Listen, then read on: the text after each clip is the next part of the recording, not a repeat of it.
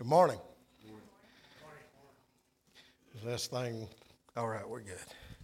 Well, y'all all know that if I show up with an iPhone or an iPad, my printer's out. Because I like paper.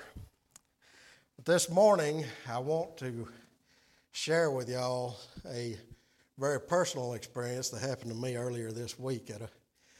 I didn't really plan on doing this morning, but every time I would try to go for a topic, God would point me a different direction. And I had a real struggle. I had to work 6 days this week, and you might can hear I'm trying to take a cold, and the Lord just wouldn't do what I wanted him to do, so we're going this way. My topic this morning is, what is the meaning of life? So that's a pretty big chunk to swallow in a 10, 15-minute devotion, so you can imagine why I didn't really want to do this. So philosophers have and scientists have pondered this question for millennia, and believe it or not, earlier this week, God gave me the answer. Well, let me start by confessing a difficulty that I've had over the years. For a long time, I have known God, but I haven't really known God. Do you know what I mean there? I have accepted him as a certain part of my life. I never could get the real relationship aspect down. He's so high above me, that I have a hard time getting that closeness that I need. He's my Savior. He's my King. He's my teacher. He's my example. He's my God. But until recently, I have really struggled with he's my brother, he's my father, he's my friend. So,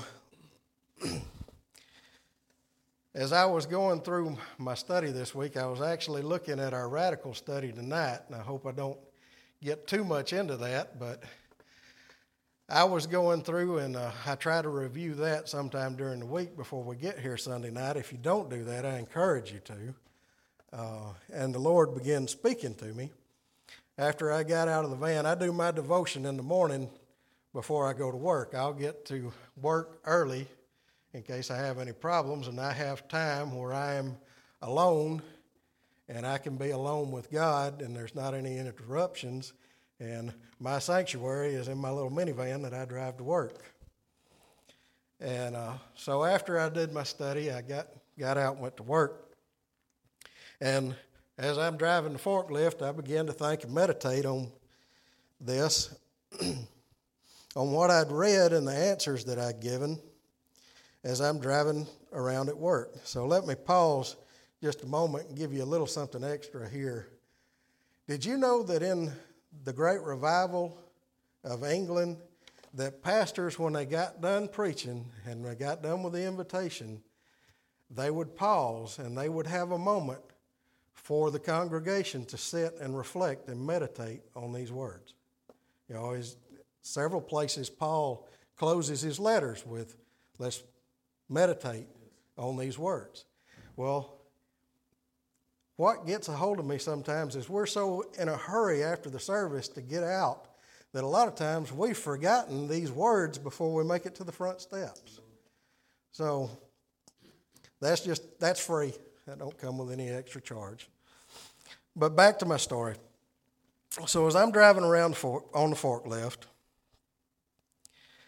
I'm talking with the Lord.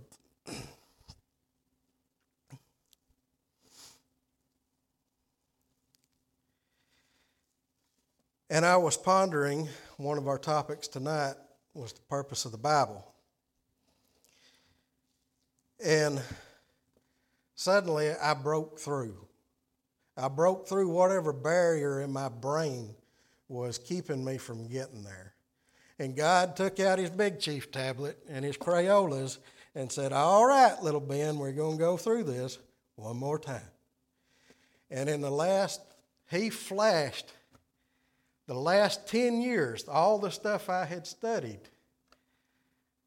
whether it was studies on marriage or on our apologetic services, whatever it was, they just come at me like I was downloading them, and he's drawing pictures, This is what I created marriage for. This is what I created this for. This is what the Bible's purpose is. This is what the meaning of life is. This is the whole universe is pointing to what I want is you to have a relationship with me. That is my desire. That is why I became a man. Why I lived 33 years on this earth with you. Why I died and sacrificed myself for you. It is all for the relationship. So I am not overstepping my bounds or putting on airs when I look for a relationship with an omnipotent God. That's what He wants. That's the whole point. That is the meaning of life. That is what you were put on earth to do, is have a relationship with Christ. So, I was about to have a fit on the forklift, and by some miracle I didn't drive through any walls or run over anybody. And just as soon as I got the chance, I had to text Israel and say, "Brother, I'm in danger of becoming a Christian extremist." But I've got to tell you, church, if you don't know Christ, we'd be happy to introduce you to Him. Yes.